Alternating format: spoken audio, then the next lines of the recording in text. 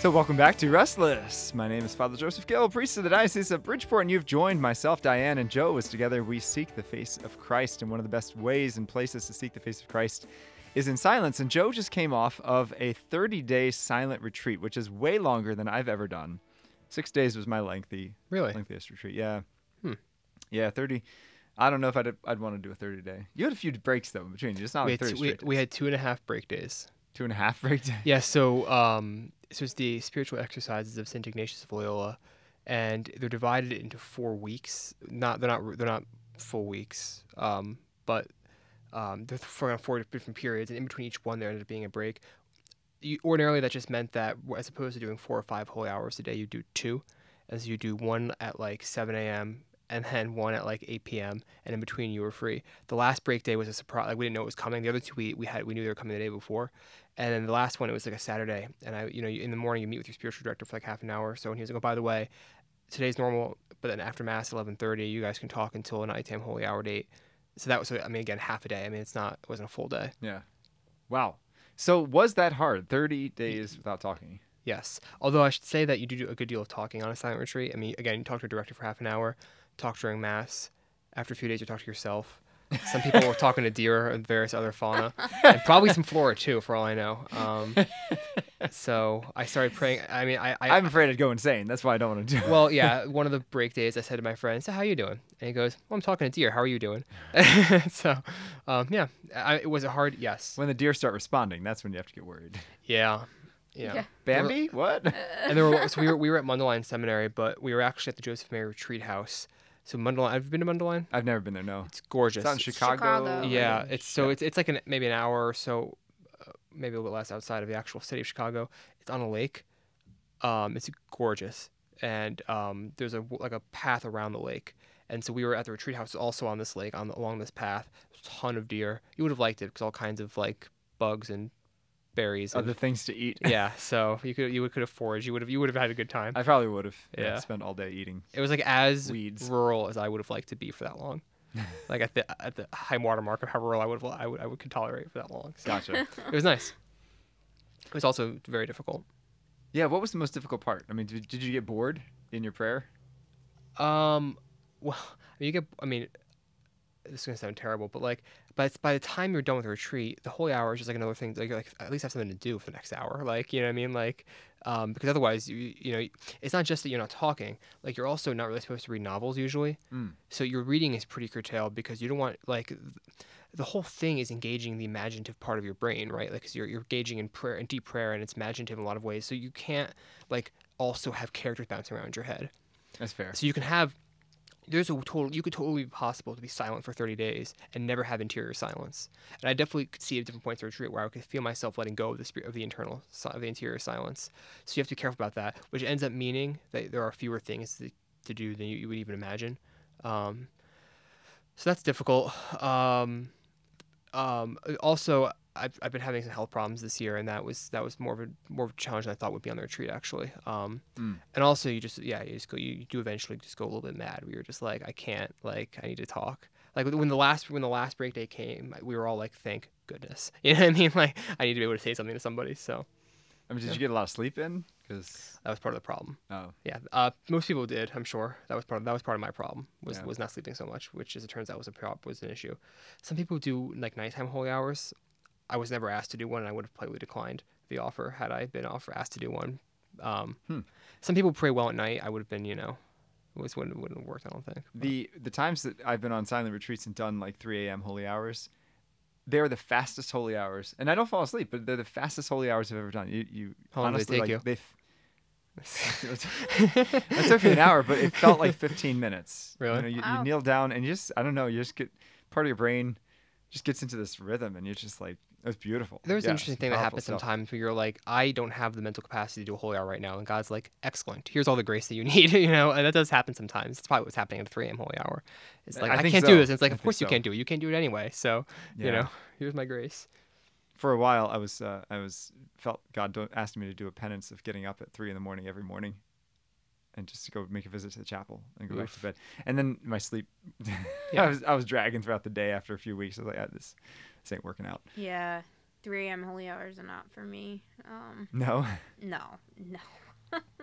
not an early morning person. No. But that's not. I mean, 3 a.m. is barely early. That's technically early morning, but it's really the middle of the night. Middle of the night. Let's yeah. not pretend here. I You mean, know I what guess I'm a night owl, which so is maybe good. I could just extend it. But Oh, really? Yeah. You are? Okay. Yeah, but I don't know if I would drive to the chapel at 3 a.m. See, I've become more like, not that I'm a morning person necessarily, but I have to go to bed earlier.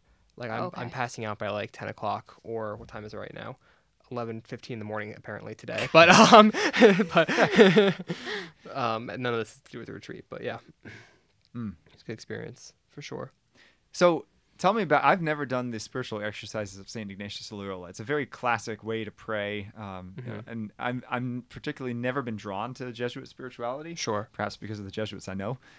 But Ouch! I'm sorry. How dare you? I don't even know what you're talking about. I've met a few good ones, few and far between. We had a really great Jesuit on the retreat. His name is Father Hugo, and he's in his 90s.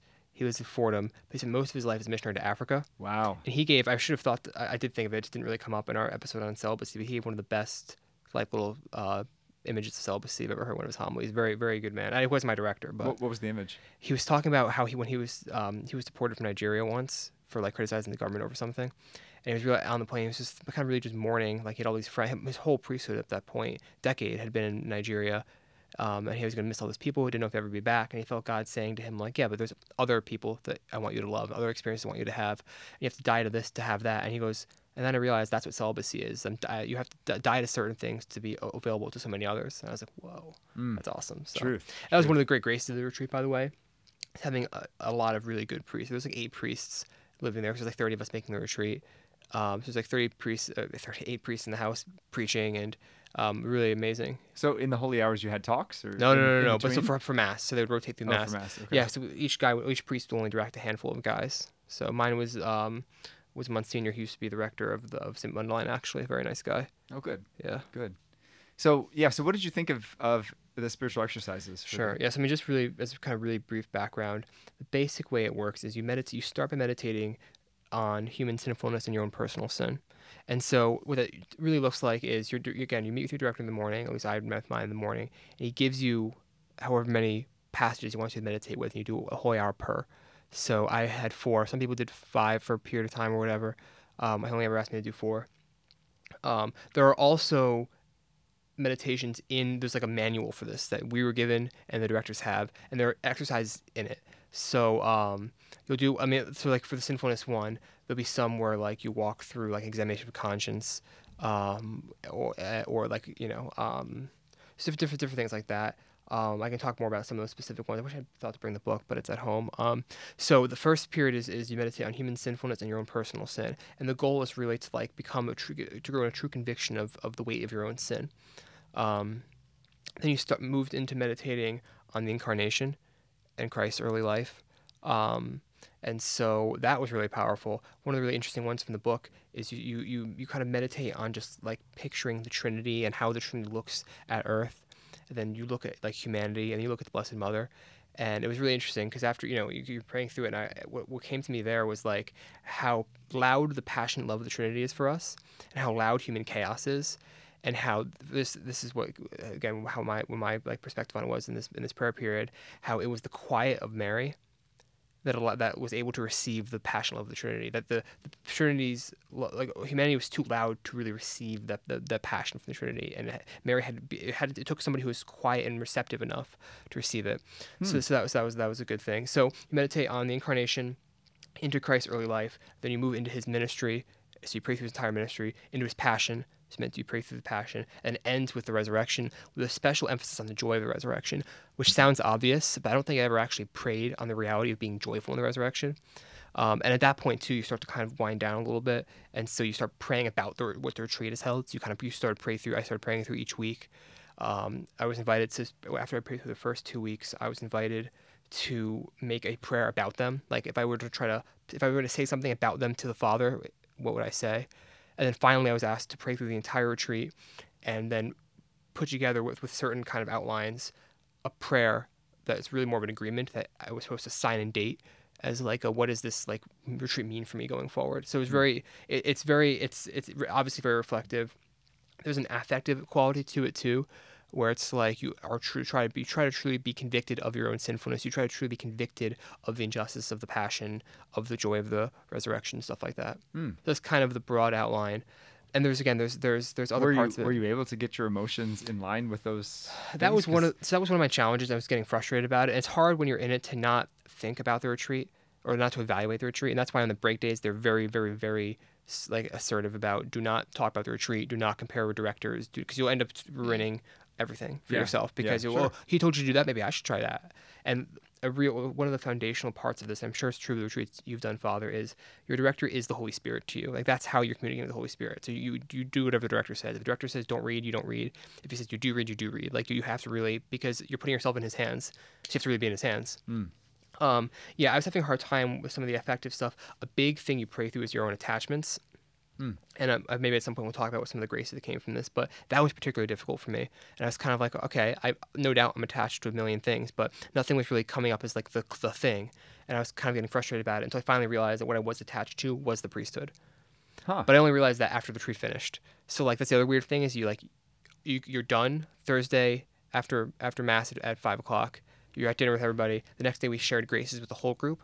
The day after we flew home, or that night we flew home. The next day we shared graces just with our house. And I'm still unpacking a lot of what happened on the retreat. Like you think you're like, oh yeah, that's true. That you hear somebody say something, you're like, oh yeah, that reminds me of the thing that I was praying about in the retreat on day 15. And I should brought my notebook too. That would have been helpful, but you were so unprepared. For this. Yeah, obviously I spent minutes preparing for this episode. That's right. Not to mention the 30 days I spent doing the retreat, but yeah. The only I've only prayed with one of the days of the retreat, and it was actually a really good one. It's the two standards. Yes, everybody likes it's kind of a classic. So Ignatius, of course, being a soldier himself, has a lot of military imagery within this whole thing, and the whole thing is which banner are you standing under, the banner of the world or the banner of Christ, and kind of contrast what do people look like under each banner, which direction are they marching, where is going to be the ultimate goal, purpose of where they're going, and that's a very nice one to do. Yeah, no, that's a good one. There's also you make an election at some point where you there's like a resolution to the retreat, and different people experience things differently. Sometimes the guys during their when we were sharing our graces from it would say something about the retreat, and I'd be like, I don't recognize that at all. But that's just we have different experiences and different directors, and that's cool. Sure. Some people can really neatly tie up in a bow. This is what I prayed about, or this is what came from it. Mine's a little bit more all over the place and kind of, like I said, kind of shifting as I think about it and talk about it. But definitely grace-filled time. So good. Yeah, and I don't know what your experience was, Joe, but it sounds like I think a lot of times you go into, at least I've gone into retreats of thinking I'm gonna have this fantastic, mind-blowing experience, feel the presence of God running through the veins of my body and stuff, and I don't know. A lot of times I would say the majority of the retreats that I've been on, and I haven't been on that many, I have not felt that. There have been moments of grace, but I think looking back on certain retreats of just reflecting even on things that God was working on, that a lot of times you see the results in retrospect, but they don't actually they might not come to fruition until later on. So to not beat yourself up either, because I think people talk up retreats sometimes of you're gonna go on this retreat and your life is gonna be changed and you're just gonna be a completely different person. And I don't know. I'm a little bit taller now. I'm a completely different person. Yeah, I'm a little bit taller now. So yeah. How did that happen? But that's not how God works. Not necessarily. Some people do have those experiences, but a lot of times you don't, and that's okay. Well, it's interesting. Sometimes people conflate grace with consolation. Yeah. Mm-hmm. I received lots of graces, aka I felt God's presence, but that's not the case, right? Yep. You can receive graces invisibly, silently, with no sensibility at all. Yeah, without feeling. It's just to remember that the spiritual life is not about feeling, and you also can't really be the judge of how good this retreat was for you, because God is working. I'm glad that they stressed to us not to compare retreats during the break days, because, everybody does this. You start comparing, and it's I remember, I bet this person's probably loving this, they love, and then afterwards it'd be yeah, so I had to have a day of half as many holy hours because I was exhausted. My spiritual director told me I needed to take a break. You're whoa, did not know that at all. Or one guy was yeah, I went to my director and I told him I wanted to leave after 10 days, and he talked me off the ledge about it. And you're whoa, didn't see that coming. So, Yeah, so you just don't know. Yeah, I mean, you're not going to be like in ecstasy for 30 days. It only lasted 28 days for me, you know. So I was Those last 2 days must have been really oh rough. yeah, no, yeah, it's amazing how just like I don't know, like normal becomes after a few days. Like at first, like I can't believe I'm doing this, and you're like, all right, gotta do another holy hour before lunch, or before mass. Then I'll have lunch. Probably do another holy hour. Maybe I'll go walk to the seminary today. Ooh, I can check out the library. Gotta make sure you get the third holy hour. And like you just start. It's like anything else. After a while, it's kind of wild that's the reality of it. It is so crazy. But yeah, eventually just becomes like anything else. Like, yeah, I think I'll look through a coffee table book for the next half hour, and then I'll have dinner. That'll be good. You know, like. Yeah, that's true. That's true. You know, it's funny you talk about retreats and the blessings and challenges. My retreats generally now, as a priest, so you're actually required by canon law to take a 5-day retreat every year. I must admit, I'm not perfect at that. You're a criminal? There are some times when I take a 3-day retreat, or not at all. Silent retreat? It's not good. Yeah, silent retreat. So you can do it a lot of different ways. You could do just a preached retreat where someone just preaches conferences and you listen to them, or a silent retreat by yourself. I think a lot of priest retreats have included happy hour in the evenings, I think. I'm not joking about that, by the way. Yes, they Sometimes. do. They do, which is why I don't do that. Yeah, right. There's something to be avoided, but no, my retreats are generally to go out in the wilderness and just be with God, and that's why I'm not a huge Ignatius fan, because he's very regimented. He's like, you have to meditate on this, this, and this, and I'm like, I just wanted to like love Jesus and like go into the wilderness, kind of more Franciscan. It's all vibes, right? Yeah, get some vibes. Get some vibes. Yeah. So yeah, I guess if you need structure, I think I have a book actually. I think it's meant for the spiritual exercises. Maybe it's meant for the 30 days. Yeah, it's not. You wouldn't read it. They were like, this is not literature, so don't. Not. And I was like, it's not really spiritual reading either. You know? They like, do have an 8-day version though. So maybe you have the 8-day version. Smaller. No, I think it's meant for like the 30-day thing, but it did give you like certain things to meditate on, and it's surprisingly technical. Like there's like actual like almost jargon that you have to kind of be aware of as a director. Yeah, and I don't know. I think I did a few days, and then I was like. Yeah, you also can't do it by yourself. I mean, you really shouldn't do it by yourself the first time for sure. Yeah. And there's I know priests who would kind of direct their own retreat, and that's fine because they're like they're knowledgeable enough and they're holy enough, and that works out. I mean, I certainly wouldn't do it. I wouldn't recommend it for a layperson. No, you wouldn't. You wouldn't recommend lay people do the 30-day stuff. No, I wouldn't recommend lay people doing their own retreat, like directing their own retreat. Like I think you need to have a director. So the 30 days is a great experience. I mean, how does layperson have 30 free days would be my question. But I also like you can't go into it thinking like unemployed young adults. Right. You can't go into it thinking like I pray, like I go to mass, I like pray the rosary, so I'll be fine. Like no, you need to like I went into the retreat after a year of learning how to pray properly, how to meditate, and how to like stretch out meditation and get comfortable with silence. And we did a 3-day and a 5-day to kind of have a little bit of experience. Like you can't. It's the spiritual exercises. Like that's reality.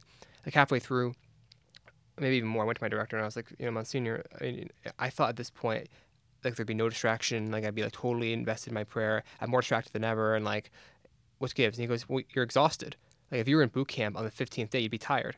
And you're doing spiritual exercises. You're spiritually tired. So don't be too hard on yourself. Like and ease up on things. Like they encouraged us to take a break to take a step back from liturgy hours even, or even to maybe not even pray the rosary every day, because you're here for a specific purpose of prayer. So all the other devotions will be there when you get back.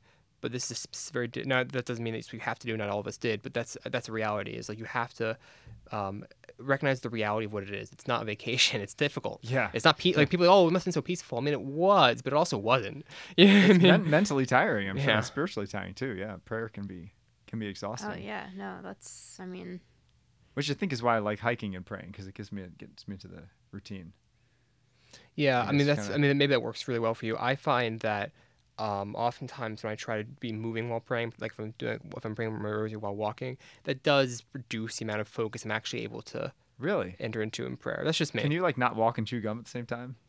You one of those people? No, I can do that. No, I mostly pray my rosary while I'm walking or driving, but I just find that I'm not fully there. Yeah, I tend to get a little bit distracted, but that's funny. I'm the absolute opposite. Huh? If I sit down to pray my rosary, I get so distracted. Yeah, no, I pray when I run. I just don't bring my phone, and I meditate on. Like I am able to concentrate, but I like to move too.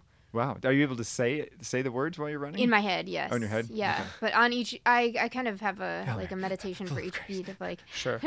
No, it's at this. I mean, at this point, it's when you condition your body to like run every day, it's not like Yeah, you're not physically. out of breath. Yeah, your it's first not mile. like I wouldn't do it if I was sprinting or Yeah, you go around Todd's Point. There are no hills there. there are no hills there. Yeah, no, Totally flat. that's a very easy run.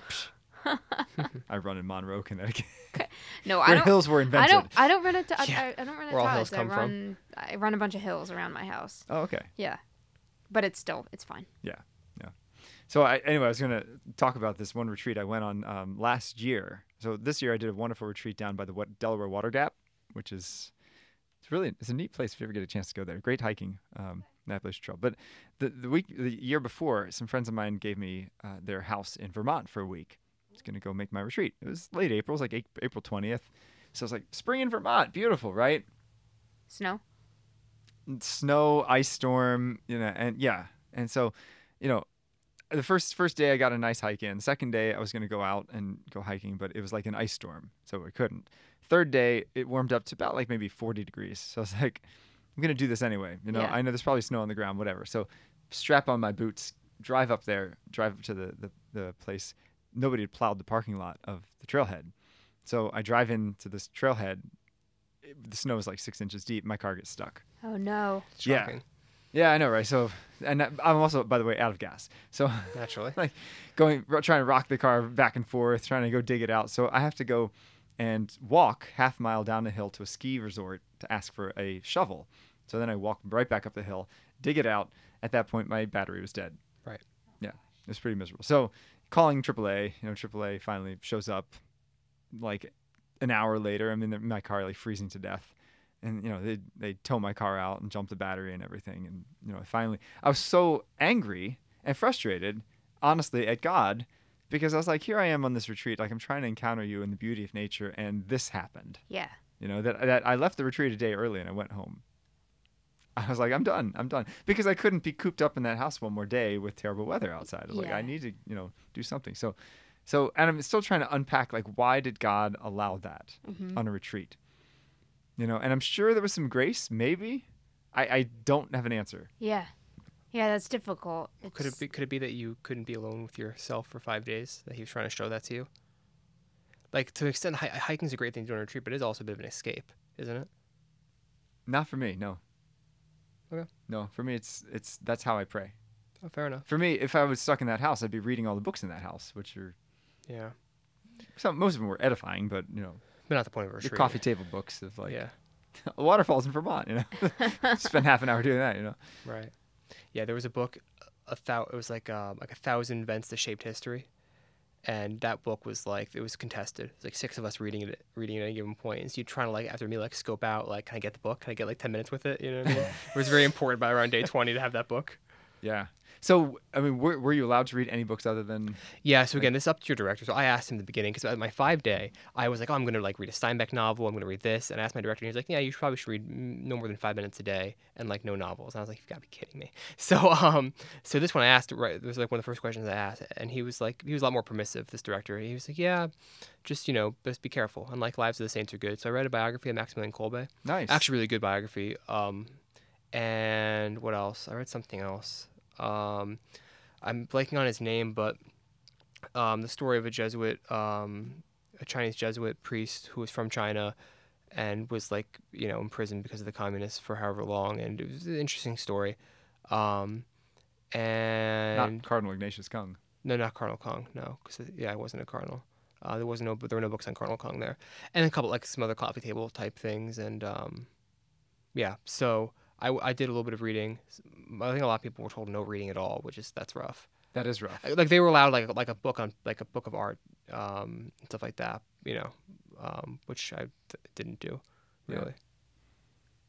So yes, I think books are a great way in which God can speak to us on retreats. Right. Too, because a lot of times in prayer, we need to feed our intellect with some sort of substance in order to meditate on God and who He is. And there are things like that where that are imaginative that help. Like, like my director gave me a poem. It wasn't for meditation, but I mentioned something after one of my meditation periods that reminded him of a poem by T.S. Eliot on the Three Magi. So he gave me that. Oh, nice. And it was actually interesting. Like he had me meditate on the English translation of Stabat Mater. One of the days in the Passion, which was very cool. So there were interesting non-biblical meditations that were useful. Oh, good. Yeah. Good. Yeah, so explain a little bit about how to do intellectual meditation. Like, I mean, you kind of just like put yourself there in the scene. So that's, I mean, there's different approaches. So that's what we'd call probably imaginative prayer, which some people are like to pray that way. That's not how I necessarily typically pray, but I will do it sometimes. And sometimes what I'll do is, like, let me just say, like, basically the way I approach most of my prayer periods, and still now, is so I'll read whatever passage it is once, give myself a few seconds or a minute, read it again, and just try to just kind of sit with it. And as I find myself getting distracted, I'll return to it. So I'm not trying to force myself to like stare at it until like a word pops out. I'm trying to let myself sit with it, and as I kind of need that spurring, and maybe I'll read it slower, I'll focus on one part, or I'll try reading it out loud. And sometimes it helps. Where it's like, okay, I feel like I'm not getting anywhere. Let me just try to picture what this would have looked like. Okay, so this is, Jesus, the apostles seeing Jesus on the shore after the resurrection. So how that would look to them, like how would they have seen him? How would Jesus have seen them? I also, one of the interesting things about the retreat was that it didn't matter so much if one prayer period didn't really like work, quote unquote, because you were doing 120 of them over the course of a month. So like, oh geez, the last 3 didn't work well. I have 60 more, so I'm sure it's something. And like you would think like, oh yeah, I'm not really, it's been dry. You look back in your notebook, and go, wow, I'm actually like, there's a consistent threads. So yeah, so some people like to try to put themselves in the scene. I think that can be great. I do it sometimes. It's not the way I primarily pray. But I think that Ignatius has this big, one of his big things is there is no prayer without desire. Sometimes I'll just try to remind myself, like when I feel stuck, okay, what is my desire right now? Like I'm not just praying, I'm not just like I'm not chit-chatting with Jesus right now. I'm here to try to really enter a deep conversation with him. So like, do I have a desire? And sometimes it's like, oh, I don't think I have a desire. What's the text pointing me to? Oh, maybe the desire should be a growth in humility because that's what this text is about. And some reason, something's making me not want to think about that, right? So, and yeah. One thing that, again, I said we spent the whole year learning how to pray, but really the retreat taught me how to pray a lot better. And I've seen that afterwards, even though it's a little bit more difficult coming back into the normal world. But yeah, I feel a lot more, because before the temptation was to try to make it like a Bible study. So you want to have a paragraph you can write about the text when you're done. And I realized that that's not what I'm doing here. And so it's okay if I finish my holy hour one day and I don't know even what I was really praying about, what the resolution from it was, because it's like, well, Jesus is still here tomorrow, so we can meditate on the exact same thing. Which I think that's an important point, that in prayer God leads. Yeah. You can't try to force it. Right. You show up, you do your part, and then God can either give you a great consolation or remain silent. It's up to him. Yeah. And it's interesting too, like it sounds kind of silly, but like the retreat proved to me that prayer is real, because the temptation would be, and we all fall into this, it's like, am I just talking to myself right now? Yeah. It's just psychological. Yeah. But the reality is that sometimes you get a passage, you're like, oh, okay, we're going to be praying about detachment. And you get to the holy hour and you're like, oh God, you wanted to talk about celibacy. Okay. That's different than I thought, but I didn't get there myself. Right. So like you have led me to this meditation for some reason. So, okay. We're doing it. You know what I mean? Yeah, no, it's true. I mean, God is the leader. He is the ultimate director, as you say, the Holy Spirit, right? Yeah. He's the ultimate director. But, I had a wise priest in college who often said, pray as you can, not as you can't. Yeah. And I think it's more important that you pray than how you pray. Because everyone prays in a very different way. And the Ignatian spirituality is a beautiful spirituality. It's not for everybody, right? But you got a lot out of it. Yeah. Sounds like, and it's... I'm not saying that all of it is how I would pray all the time, but even like on our 5-day, the director of our spiritual year going into it was like, when he says, if your director says pray for 45 minutes, make sure you're there for 45 minutes. Don't move. If you feel like you're not getting anywhere, pray the rosary, do something, but don't leave the chapel for 45 minutes. You know what I mean? And that was actually another surprising thing, was how little time I spent praying in the chapel for a lot of it. Like I would do like... Oh, you could do holy hours elsewhere? Anywhere you wanted. There were no mandatory holy hours. Really? You set your entire schedule. So... Oh, interesting. So if you wanted to do it, there was 2 chapels in the building we were in. Then there was a shrine on going one direction on the trail, and then the seminary on the other. But it was beautiful. So sometimes I would literally like... Google a picture of Mundelein Seminary. You'll see that there's like this beautiful like boardwalk type thing that like reaching out, almost like it's actually modeled off St. Peter's Basilica into the lake. I would pray there sometimes. There's a little courtyard that was like stone and nice and cool, and I would pray there a lot. Well, that's good, because variety, I think, is very important in the spiritual life. Yeah, and sometimes it's the only thing you have. It's like, all right, well, I'll walk for a half hour, get somewhere, then I'll pray there. Some guys would walk to the beach and pray. Yeah, totally open. So towards the end I did it more, but at the beginning I almost did no holy hours in the chapel because there's a lot of people in there. pews are often not comfortable. I'm not here like I'm here You to can't meditate. kneel for 5 hours a day. Yeah, and well, there was an that's- oratory in the basement that's like a pre-Vatican II thing. One guy, every one of his holy hours, he brought down a chair and a kneeler. I one time saw him with a pillow on the floor. No judgment. That's cool. Hey, you gotta do what you gotta do, I man. do that sometimes too. Like that's great. It's like I'm here to meditate, so there's no judgment. The judgment-free zone. Absolutely. If you want to stand up, if you want to like walk around, I would sometimes like I need to get up for a second. I've been saying too much. I'll walk around. You're still praying. It's fine. You know what I mean? Yeah. So- yeah. Well, that's awesome. I'm so glad to hear that God gave you so many graces, and that as difficult as it was a benefit to your spiritual life, and that's what a retreat should be. So I know most of us probably can't take 30 days off of our job or out of our school and go on retreat, but perhaps we can take an afternoon, perhaps we can take a day, or maybe a couple days just to be alone with the Lord and allow Him to speak, because He is the director, the leader. Find a good book, a good spiritual book. Find the Bible. Pray wherever. Find the Find the Bible. Bible. You should have one at home. Bible. I lose mine all the time. Where'd he go? Where'd he go now? It's a struggle, right? But I challenge all of our listeners to take a little bit of time to be on retreats, just to be with the Lord, because that's such a powerful way to renew our spiritual life and renew our zeal for following Christ. You can find us on Veritas Catholic Network, 1350 AM and 103.9 FM, and wherever you get your podcasts. So tune in next time to Restless.